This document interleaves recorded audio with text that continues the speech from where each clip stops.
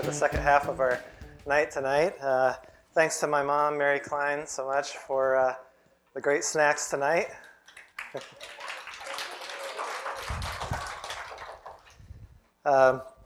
Yes, Mike asked who this Book of Mormon belonged to, and it is mine. I also have a couple books here called The Missing Books of the Bible. I will not be using these as source material tonight for my presentation, but they are, I'll refer to them in just a little bit. There are a couple books, Mike, on the last page of your handout, there is a list of resources, good apologetics books, great books with answers to the hardest questions that skeptics ask today of Christians and Christianity. I've got a couple of older ones here. There's newer versions of them nowadays, but one guy, you may have heard of Norman Geisler. He was a professor at Trinity and at Dallas Seminary for a while. When Skeptics Ask. His first version came out in '89, and then a newer version in 2008. He's still alive, still writing a lot of good stuff. Josh McDowell has written a lot of good books. I'd recommend Josh McDowell. Also, get a good book on theology that can just help your understanding and just understanding the Bible and what it teaches very well, so that when you hear these challenges and these questions from critics and skeptics, you know how to answer them because you know the Word of God so well and you know your faith so well. I'd highly recommend Wayne Grudem's Systematic Theology, Wayne Grudem. Charles Ryrie also has a very nice book on theology called Basic Theology. So some good resources out there. Well, ever since Eve encountered Satan's lies in the Garden of Eden, his barrage of doubt and denial, mankind's continued to question God's word. Remember how he talked to Eve and he said, "Did God really say?" And that's kind of what we hear today in our world. Did God really say? You go on these articles on Yahoo, for example, on Yahoo News, on religion, any kind of religious topic. At the end of those articles, there's a comment section, right? And I don't know if you ever take the time to look at those, but I've looked at some of those, and about 90% of the comments on there, are ridiculing Christianity on any religious article, referring to our fairy tale faith, and that kind of gets me a little bit. Our fairy tale faith, no way. But anyways, they're not worth the time to respond to in reality. Unfortunately, Eve had little or no help sorting out the intellectual obstacles Satan presented to her. Adam didn't help her, and today there's an attack on the Bible like we've never seen before. We kind of expect that from skeptics in the world, but even within Christianity, more are teaching the Bible is not inerrant. That means without error. It's not to be taken literally, that the moral teachings are okay, but miracles and prophecies and supernatural events cannot be believed, and that science and the Bible are incompatible, as Mike said. So it's necessary more than ever to defend the Bible itself as the inerrant, without error, infallible, perfect, authoritative Word of God, more than ever. Some will say, well, this Bible is just a 2,000-year-old book that's full of errors and discrepancies. They accuse it of having inaccuracies from the time it was originally written. It's accused of being inaccurate with historical people and events. It's accused of having scientific absurdities. But as we're going to go into in this session and next week in detail, the text of the Bible has been transmitted accurately. The evidence for the reliability of the text of the Bible is overwhelming and amazing, as we'll see tonight. And the history recorded in the Bible proves to be accurate. And as far as we're able to determine, the names, the places, the events mentioned in the Bible have been mentioned accurately. And on matters of science, the Bible's claims are nowhere guilty of being ridiculous. We're going to get into some of those scientific objections to creation and the flood next week. And the flood of Noah's day, for example, is actually scientifically sensible when you look at the evidence in geology and what we see in the world today. So we're going to look into a number of those next week. Now, for the faithful Christian, the Bible still leaves us with plenty of questions sometimes. And it has certainly a lot of content to be interrogated, considering it has 66 books, 1,189 chapters, 31,173 verses, and 750,000 words. And when you open your English translation to read or study, you might have asked in the past, or maybe are currently asking, how can I be sure that this is the pure and true Word of God? And it's not a bad question. If you are someone who is seeking to learn with a teachable mind, there's a bunch of really good, honest questions that we could and should ask and think about. Like, for example, where did the Bible come from? Who determined and on what basis were the books in the Bible composed? How did they get put together? Why do we have 66 books and not more or less? Did any of the books of the Bible get lost in time past? Is there more scripture to come, or is 66 it? What does the scripture say about itself, and does it live up to its claims? Who wrote the Bible, God or man? How close to those original manuscripts, when the ink hit the parchment, are our copies of the Bible today? Are they accurate, or has it been changed, and have errors crept in over time? How did the Bible get into our time and in our language? Another one could be, has the scripture been protected from human tampering over the centuries? That's another argument from the skeptics, that it's been tampered with over the centuries, and that those miracles and events were exaggerated and gradually believed over the centuries. Well, when we look at the scriptures, it's written over a period of 1,500 years, from 1405 BC to AD 95, and passed down since then for about 2,000 years, and translated into several thousand languages. And so it's a good question to ask. What prevented the Bible from being changed by the carelessness or bad motives of men? And ultimately, what we really want to know at the end of the day is, does the Bible really deserve the title, the Word of God? Does the Bible really deserve that title? And if you have had any of these kind of questions, or currently have these kind of questions, I think you'll be really encouraged before you leave here tonight, and also come back next week for more answers to good questions. Well, tonight we're going to look at the Word of God, and I think this is really important that we have a solid understanding of the reliability of the Word, that it's accurate, that the copies we have are accurate today, that it's without error. And so we're going to take tonight's session and then the first part of next week to go through this. So when you think of the Word of God, there's some different ways you could look at it. When you think of the Word of God, it can be as a person, Jesus Christ. Sometimes the Bible refers to the Son of God as the Word of God. And it's important because of the major themes of the Bible, they all revolve around Jesus Christ.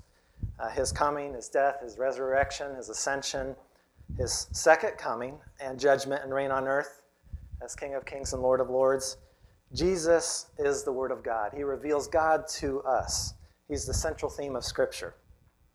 In Revelation 19:13, we see about Jesus that he was clothed with a robe dipped in blood, and his name is called the Word of God. In John 1:1, we read, in the beginning was the Word, and the Word was with God, and the Word was God. And just a little bit later in that passage, it says, and the Word became flesh and dwelt among us. And then Jesus comes onto the scene with John the Baptist there, and he says, behold, the Lamb of God who takes away the sins of the world. So Jesus is referred to as the Word of God. Also, sometimes the Word of God just comes directly as speech from God himself. Sometimes he just makes a decree, like in Genesis 1:3, where he says, let there be light, and there was light.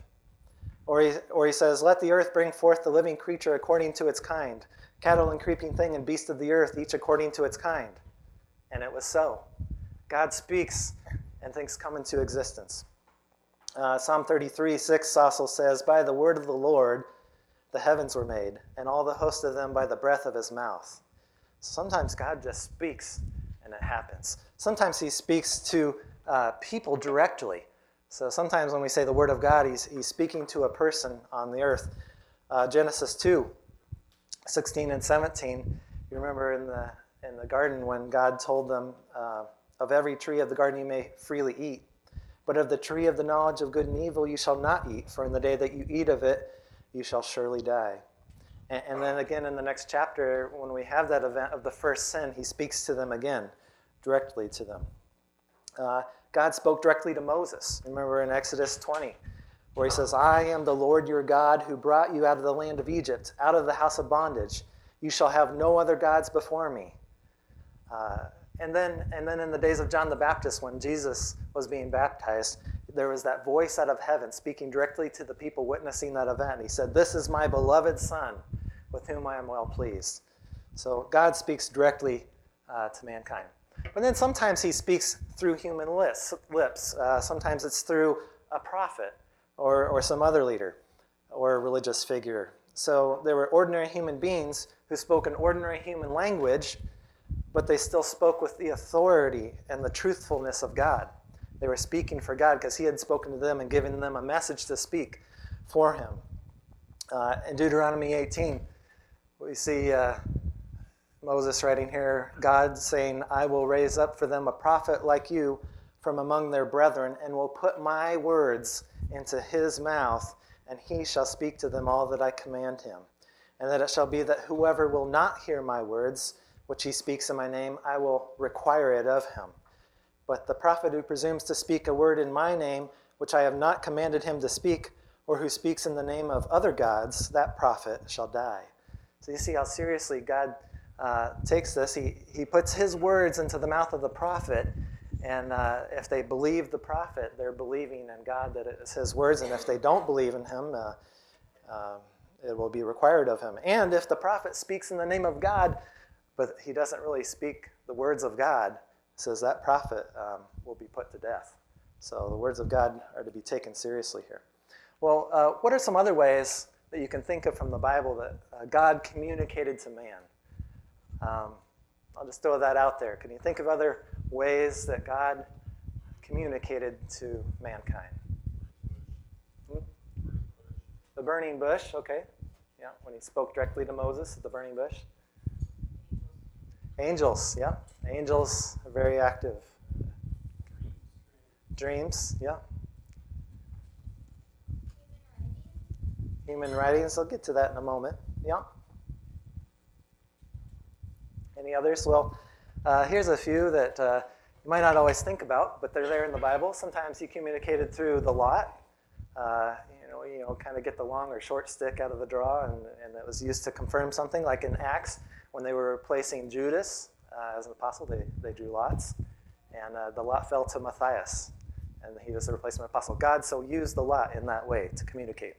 There was also two stones that inside the pouch on the breastplate of the Old Testament high priests that they would wear, called the Urim and the Thummim. Kind of used like the lot. They drew out the two stones, and maybe one was marked one way and one the other way. I don't know exactly how that worked, but he would draw out the two stones, and God would use that. God would sovereignly oversee that and work that to communicate an answer of probably like yes or no. But you see those mentioned in the Bible in a few places. Visions and dreams. Visions kind of focus on more what's heard, where the dreams is kind of focusing on more of what's seen. Now here's this kind of big word, theophanies. Now before the incarnation, before Jesus Christ came in the flesh, sometimes you had an appearance of Christ, referred to as the angel of the Lord in the Old Testament, where he communicated some message to some people, and you see that in some places in Genesis and Exodus and 2 Samuel. So we call that a theophany, an appearance of God. Okay, angels, they appeared to Daniel. They appeared to Joseph, Mary's Joseph, and John in Revelation. And then he also communicates through events. You think of like the Exodus, the flood, the crucifixion of Jesus. God is communicating a powerful message through the events that take place in the world. All right, and then lastly, God's words in written form, the Bible. Can you think of the first time that the Bible talks about words of God being written down? I think I heard it. 10 Commandments, yes. 10 Commandments, according to Exodus 31, were written with the finger of God. When Moses went up on the mountain, God is said to have written the commandments in the 2 tablets of stone with his finger, written by the finger of God. And our first 5 books of the Bible written by Moses, Deuteronomy 31:9-13 says, "And Moses wrote this law and gave it to the priests, the sons of Levi, who carried the ark of the covenant of the Lord, and to all the elders of Israel." And then you get past Moses, you get to his placement, Joshua. And then It's just surprising throughout all the Bible you see, and they wrote these things down, and they wrote these things down, and Joshua wrote these words in the book of the law of the Lord, and Isaiah, God says, now go and write them on a tablet, note it on a scroll, that it may be for time to come, forever and ever. And so things were written down, but not everything was recorded. Not everything was written down, only what God wanted. In John 21:25, we get to the end of this great Gospel of John, and it says, and there are also many other things that Jesus did, which if they were written one by one, I suppose that even the world itself could not contain the books that would be written. Amen. And so you think about that. And so the Bible that we have is a specific book of God's communication to mankind. He put exactly what he wanted for us to know in it, no more and no less. And everything is in there for a reason. Every event in the Gospel of John, lots more could have been written. But those things were written so that we might have them for a specific purpose, to prove that Jesus is the Christ, the Son of God in that case. Okay, so I just wanted to think with you for a moment about the blessings of being on this side of the completed Bible, that the Bible is finished, and what a blessing that is that we have it in book form, and today more than ever that we have all the forms of media that we do that make it so convenient and accessible to have the Word of God. And the first blessing here I think about is permanence. You know, we have the permanence of the Word of God.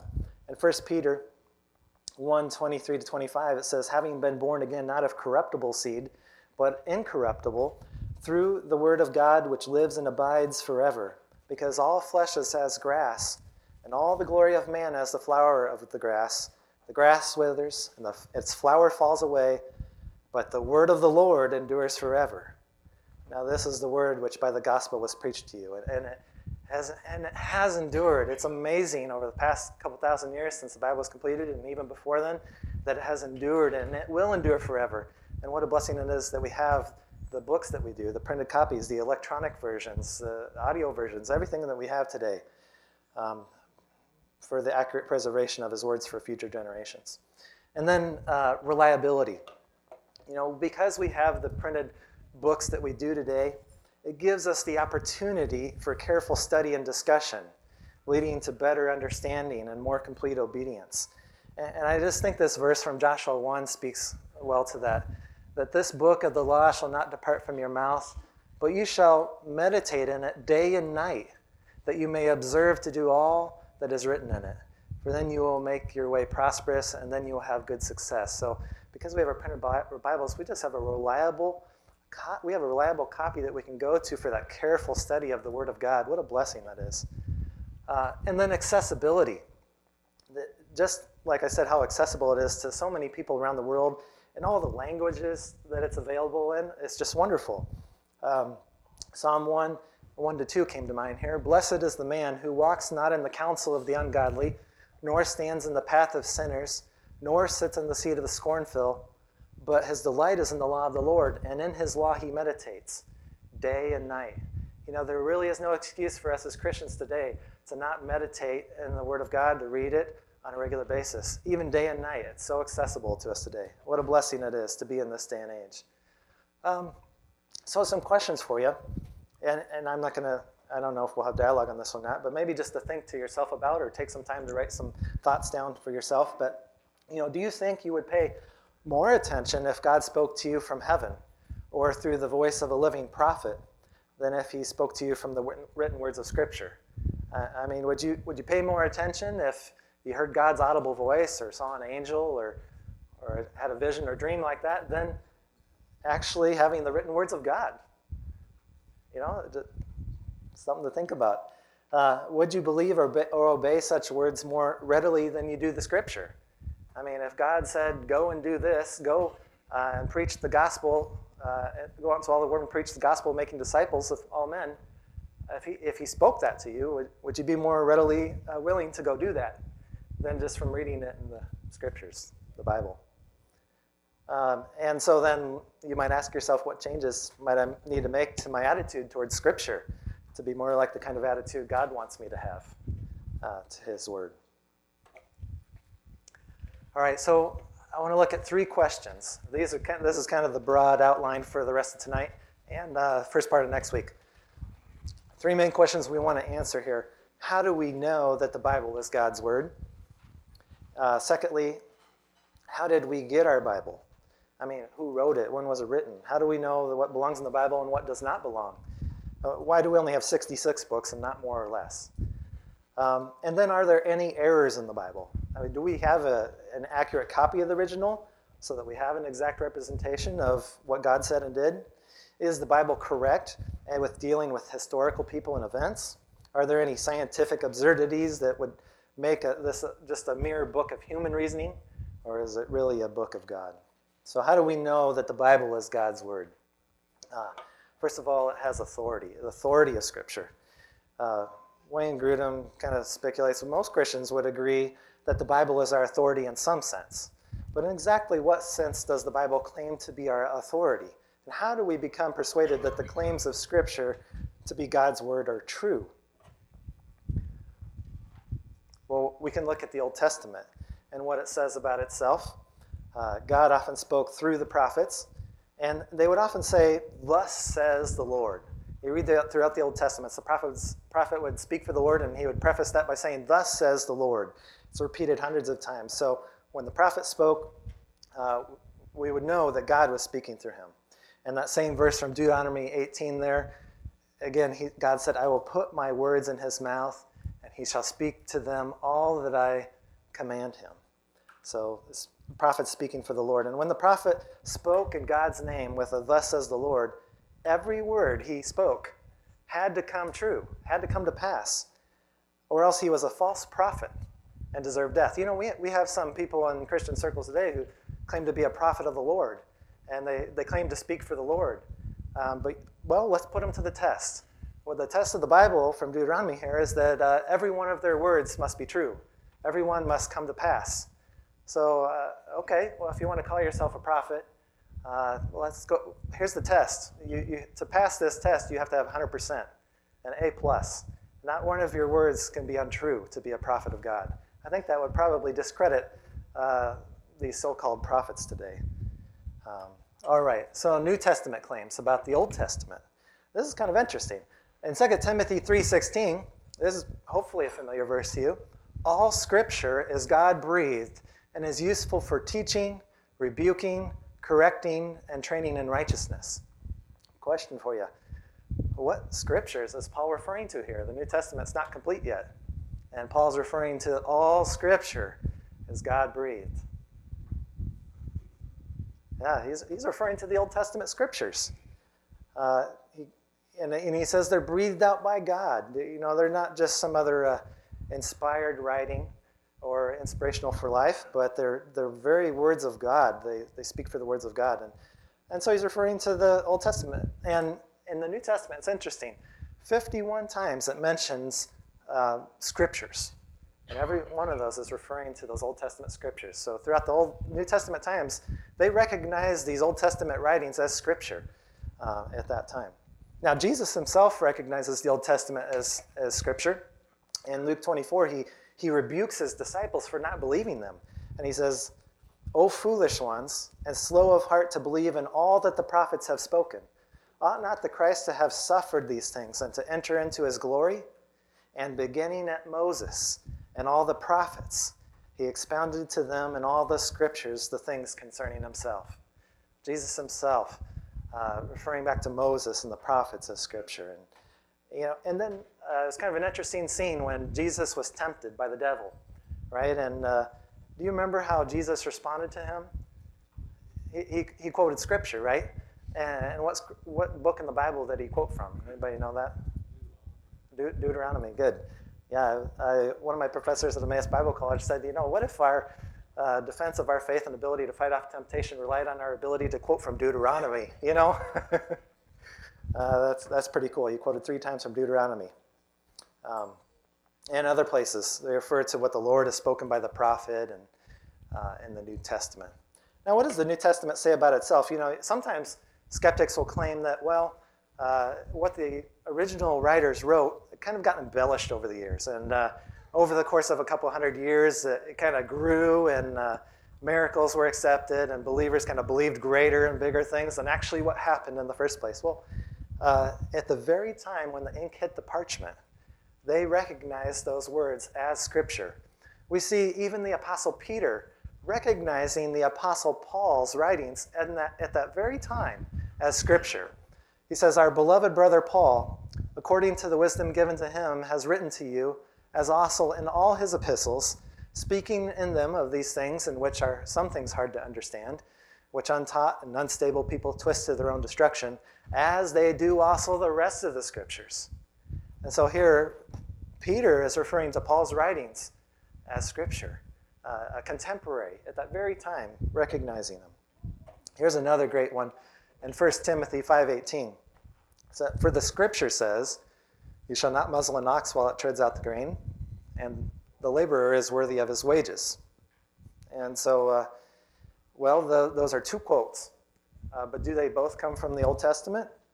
Well, the first part does. In Deuteronomy 25:4, it's a partial quote. "You shall not muzzle an ox while it treads out the grain." But if you know your Old Testament pretty well, you might think, well, I don't recognize that second part from the Old Testament. The laborer is worthy of his wages. Well, it doesn't come from the Old Testament. The Scripture he's referring to here in that second quotation is from Luke 10:7. Now that's pretty cool. In this verse here, he's referring to Scripture, both an Old Testament Scripture and a New Testament current Scripture as Scripture. 1 Corinthians 14:37 also says, "If anyone thinks himself to be a prophet or spiritual, let him acknowledge that the things which I write to you are the commandments of the Lord." And so Paul, who's referring to all the commandments he just instituted for the church worship at Corinth, he refers to them as the commandments of the Lord. And that's what the people recognized them as at the time the ink hit the parchment. 2 Peter 3:2, "That you may be mindful of the words which were spoken before by the holy prophets, and of the commandment of us, the apostles of our Lord and Savior." So there Peter is equating those words before spoken by the holy prophets of the Old Testament and the apostles' teachings on the same level. It's pretty cool. All right, now, was the Scripture written by man or by God? Or how did that work exactly? The Holy Spirit guided the New Testament writers. John 14:26, "But the Helper, the Holy Spirit, whom the Father will send in my name, he will teach you all things and bring to your remembrance all things that I said to you." And in John 16, he says about the same thing. "When he, the Spirit of truth, has come, he will guide you into all truth. For he will not speak on his own authority, but whatever he hears, he will speak, and he will tell you things to come." So Jesus saying, promising that the Holy Spirit would come and help them remember things and write things and guide them into the truth. And then when we get to the writings in 1 Corinthians 2:13, Paul says, "These things which we also speak, not in words which man's wisdom teaches, but which the Holy Spirit teaches, comparing spiritual things with spiritual." And this next verse is kind of a great verse that kind of helps us think through the mechanics of how it worked. 2 Peter 1:21, "For prophecy never came by the will of man, but holy men of God spoke as they were moved by the Holy Spirit." So the ultimate source of every prophecy ever given was not just a man's decision about what he wanted to write, but the Holy Spirit's action in the prophet's life. And Wayne Grudem has a great quote that kind of sums up how this worked out. He says, "God's providential oversight and direction of the life of each author was such that their personalities, their backgrounds and training, their abilities to evaluate events in the world around them, their access to historical data, their judgment with regard to accuracy of information, and their individual circumstances when they wrote were all exactly what God wanted them to be, so that when they actually came to the point of putting pen to paper, or papyrus, the words were fully their own words, but also the words that God wanted them to write, words that God would also claim as his own." So each of these men were human men who had their own experiences and backgrounds and styles of writing and personalities, but through it all, God, the Holy Spirit, was overseeing it all and using their experiences and backgrounds and personalities, but overseeing them and helping them to remember and put to parchment, to papyrus, exactly the words he wanted us to have. So God working through humans. So it's both a book of God and of man, primarily a book of God. All right, some objections. This is defending your faith, so we better have some objections that we answer. And one of the internal objections to the Bible is that the apostles were not as authoritative as Jesus. Whatever Jesus said was authoritative, but the apostles, they, maybe not as authoritative. And the example they sometimes give is Paul in 1 Corinthians 7 says, "But to the rest I, not the Lord, say." So some say this means that Paul was giving his own opinion, but it wasn't as authoritative as what Jesus said. And verses 25 and 40 say, "He had no earthly word of Jesus spoken on this subject, had not received a subsequent revelation about it from him." But does that mean that it wasn't as authoritative as the words of Jesus? Even though the Lord hadn't spoken these specific words Paul was writing right there, Paul spoke as, according to verse 25 in that chapter, as one who by the Lord's mercy is trustworthy. The Lord hadn't spoken this directly to him at the time from before, but he is now being revealed. He revealed his message to Paul at this time. And his word is trustworthy, and it has just as much authority as the words of Jesus. So, answer. All right, secondly, and Mike talked about this and did a good job on circular reasoning. I just wanted to touch on it again because it is such a big objection to the Word of God, using the Bible to prove it is the Word of God, and it's not a problem that's unique to Christianity, as we heard earlier. But the Bible is really far more convincing in matters of history, archaeology, science, its consistency and style than the Book of Mormon or the Quran or science or human reasoning. And we're going to try to back that up here. But you know what? If we just appeal to human reasoning or historical accuracy or scientific truth, then those things become a higher authority than God's words. But if we use Scripture to prove itself to be God's words, isn't that still a circular argument? Well, all arguments, as Mike did a great job of explaining, must ultimately appeal to an absolute authority for proof. And if the Bible really is the absolute authority of truth, it has to claim that for itself. I mean, that's what you would expect of a book of absolute and highest authority and truth, that it would claim that for itself. And kind of a funny little image here that a skeptic might write in response to us that says the napkin religion is the one true religion because it says so right here on this napkin. But you know what? That's okay. I'm okay with them saying that. That's circular reasoning because the Bible is the highest authority, and so it must claim that for itself. All right. Contradictions. Well, they say the Bible is full of contradictions. What do we say to that? Sometimes in the Gospels, we have different accounts of the same event, the four Gospels, and they seem to differ a little bit. The one writer has some details here, and it doesn't appear to line up with what this other guy's saying over here. Looks to be like a contradiction. Like, when there's the account of Jesus crossing the lake and he comes to the tombs of the Gadarenes, there's one writer says there was one demon-possessed man, and another one says there's two demon-possessed men. Well, there's a contradiction for you, right?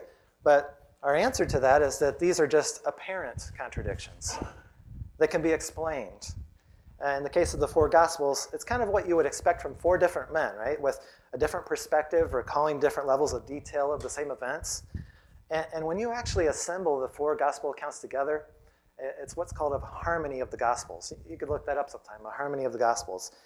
It's really neat. It really gives you a richer and deeper and fuller account of what actually happened. And we do this kind of complementary accounting of events today. I mean, what if we were to do that kind of thing tonight and write some accounts of what happened here tonight? And somebody might say, well, there was two speakers at this event talking about defending your faith. And somebody else would make an account of tonight and say, well, there was some great ice cream at this event tonight, great ice cream and snacks. And somebody else might think, I went to that event and I was just so glad I didn't have to worry about my kids for an hour or two,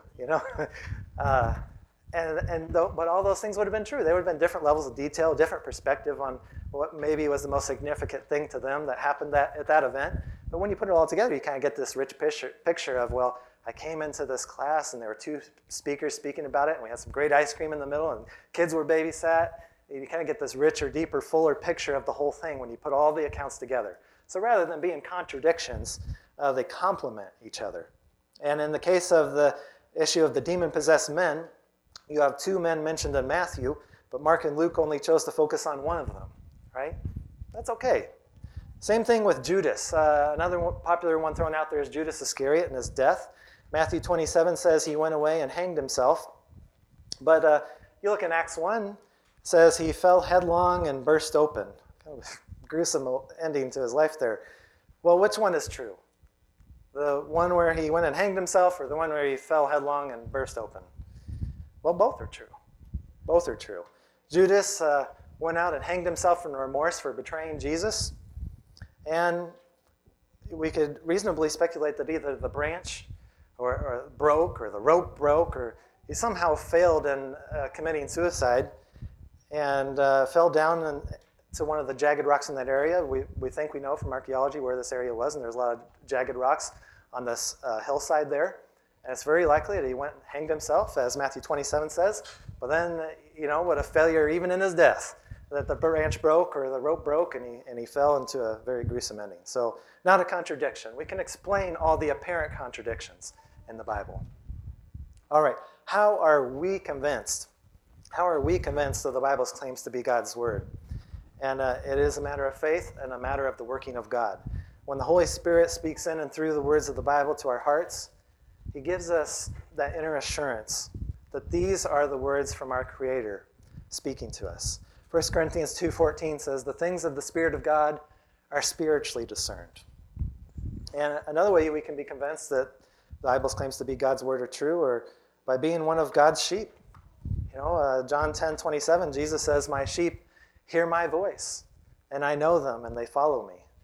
And so as we read the words of Scripture, God is speaking to us, and he gives us that assurance when we know him. And they're spiritually discerned. We have to be one of his sheep, of his fold, to understand and know and believe them. This is a nice little picture of some sheep. All we like sheep have gone astray. But if we are God's sheep, he won't let us go astray, right? Okay. How we got our Bible. I've got a few questions in your outline for you to kind of think through here.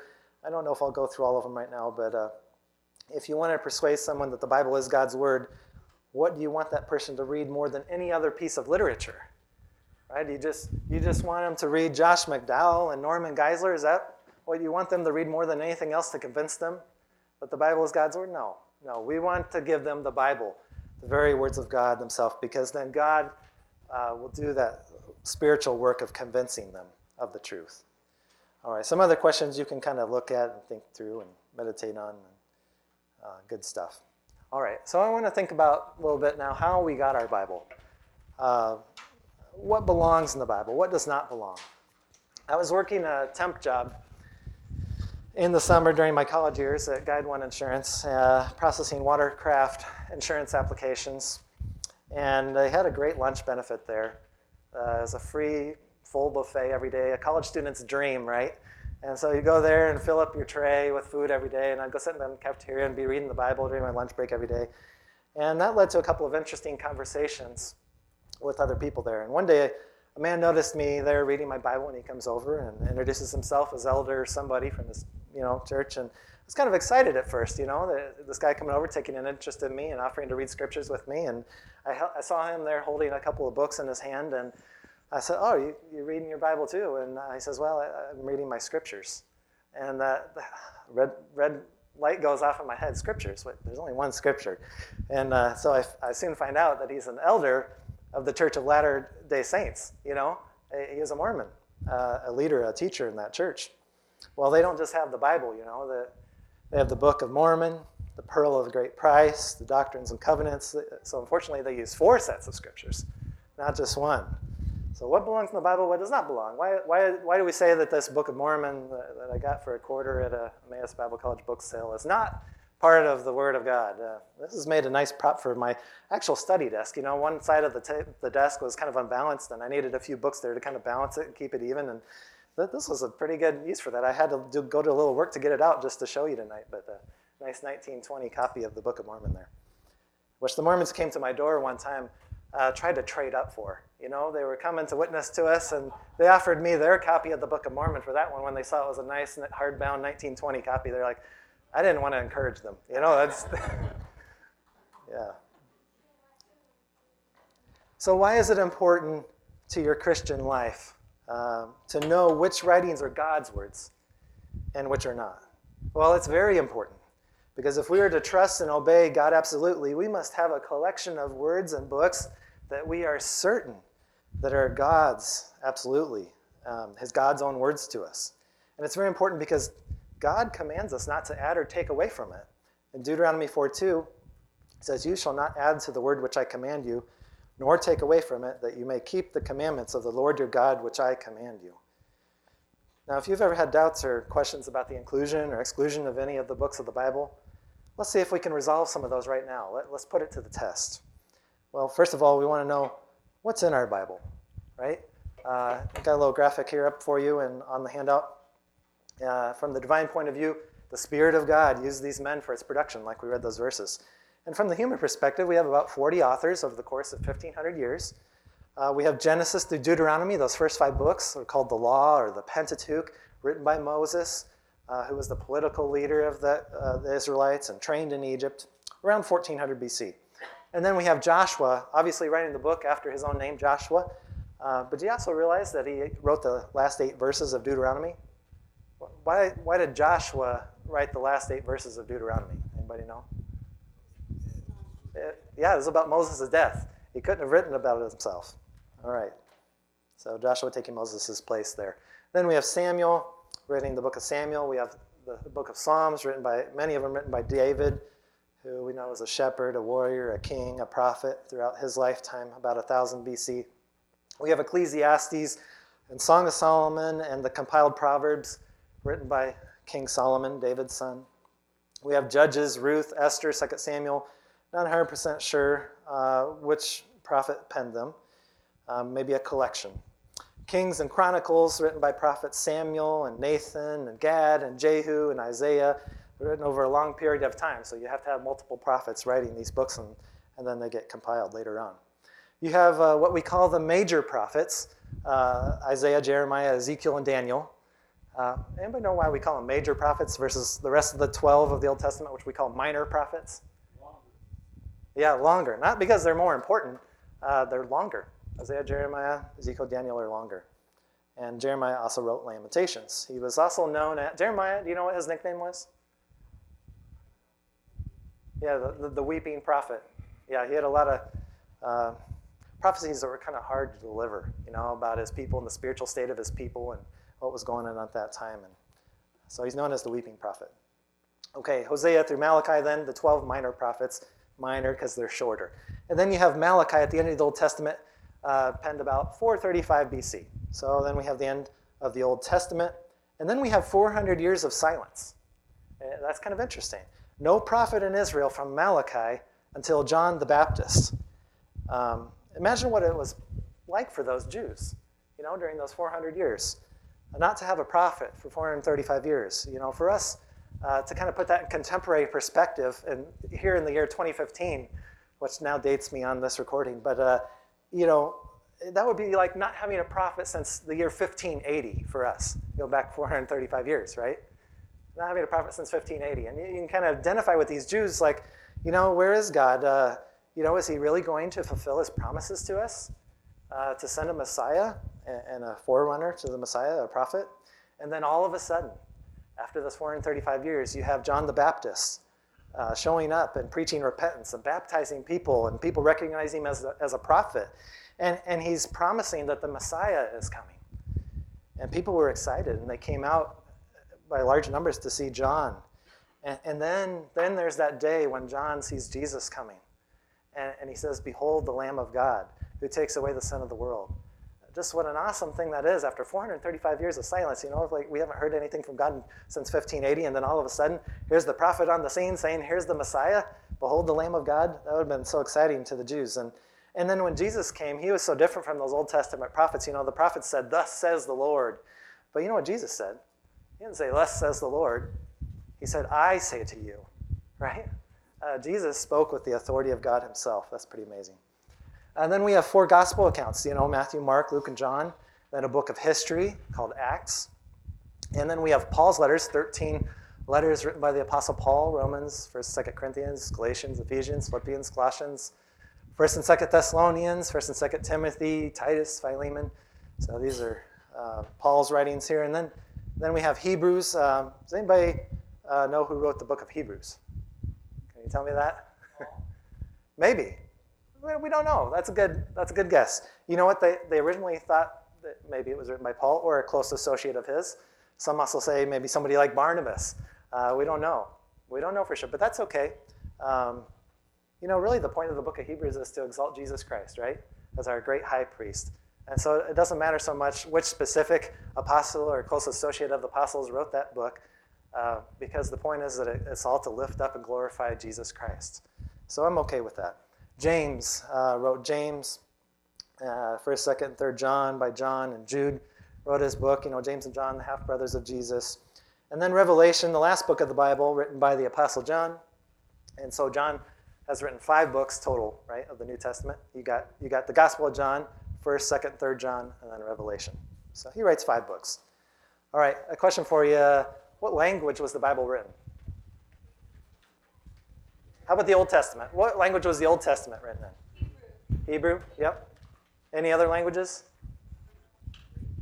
Yep, New Testament was written in Greek. Also, parts of Daniel and Ezra were also written in Aramaic at the time. Just kind of an interesting note. All right, many people, kind of assume that maybe the New Testament was written in Hebrew too, just like the Old Testament, but it was written in Greek. At the time, the Jews didn't even speak Hebrew anymore in the New Testament. Rome had conquered Greece, and the influence of the Greek culture saturated the empire. And what's interesting about the biblical Greek, it wasn't written in a high-class or complicated style. It was just written in common Greek, which everybody would have understood. So that was pretty neat that we have the New Testament in Greek, language everybody understood and spoke at the time.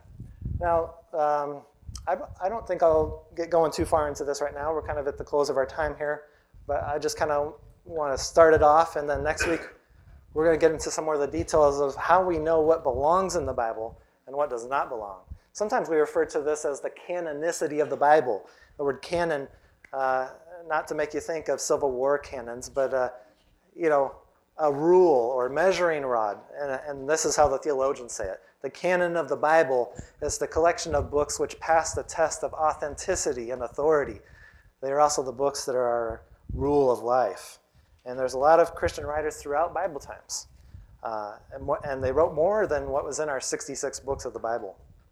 And so how did the church fathers decide which books belonged in the canon? Why do we only have 66 in the Bible, books of the Bible, and not the 14 books of the Apocrypha, which the Roman Catholic Church has accepted as Scripture? Why don't we recognize those writings of the Maccabees during those intertestamental period, that 400-year period of silence? There were some writings there, these apocryphal writings, 14 books. So why don't we recognize those as Scripture? Or why don't we recognize the writings of Muhammad or of Joseph Smith, with the Book of Mormon, right? Or, one time when I was in college, I got a package from my grandma. You love getting a package in college from your grandma. And I opened it up, and I was a little puzzled. I got these 2 books called The Missing Books of the Bible. And it was these 14 books of the Apocrypha, and I thought, that kind of feels weird, just missing books of the Bible. I don't like the sound of that, but I'm sure she didn't send them to me because she believed in them or read them. She just probably thought it was something interesting to send to me because I was studying the Bible and such, and you can read about the book of Baruch and the epistle of Jeremy and the prayer of Azariah and all these other, quote, missing books of the Bible. So how do we know they shouldn't be included? And there's some different tests that we can give to determine what a book should be a part of the Bible or shouldn't be a part of the Bible. And first of all, and maybe this is the only one we'll do tonight, is the writer. The writer of the books of the Bible couldn't just be anyone, right? It couldn't just be anyone. In the Old Testament, the writer had to be a prophet or a lawgiver or a leader. Like you have Daniel, right? He was a government official and a prophet. You have David, who was a king and also a prophet. You have Solomon, who was a king. You have Ezra, who was a scribe, a leading scribe. You have Nehemiah, a cupbearer and governor, although Ezra wrote the book of Nehemiah. And then many prophets. So it couldn't just be anyone. In the New Testament, the qualification for a writer was that it had to be written or backed by an apostle, right? Written or backed by an apostle.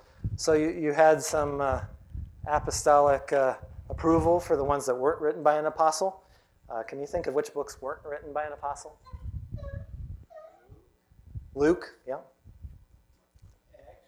Acts. A few more.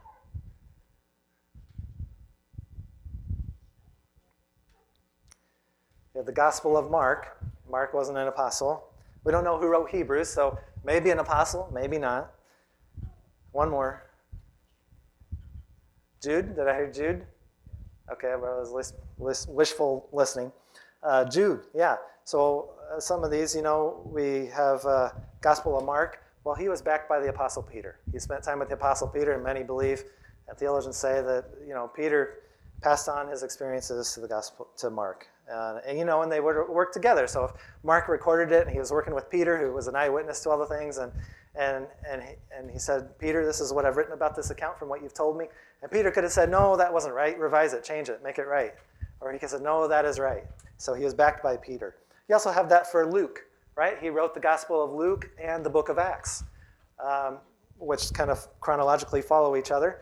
Well, when we look in the book of Acts, you read throughout the first 26 chapters that they did this, or they did that, or they did this.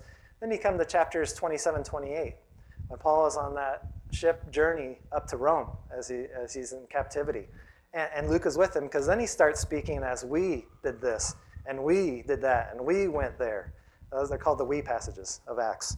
And so Luke right there with the Apostle Paul. Paul could have verified everything for Luke. Luke was a doctor.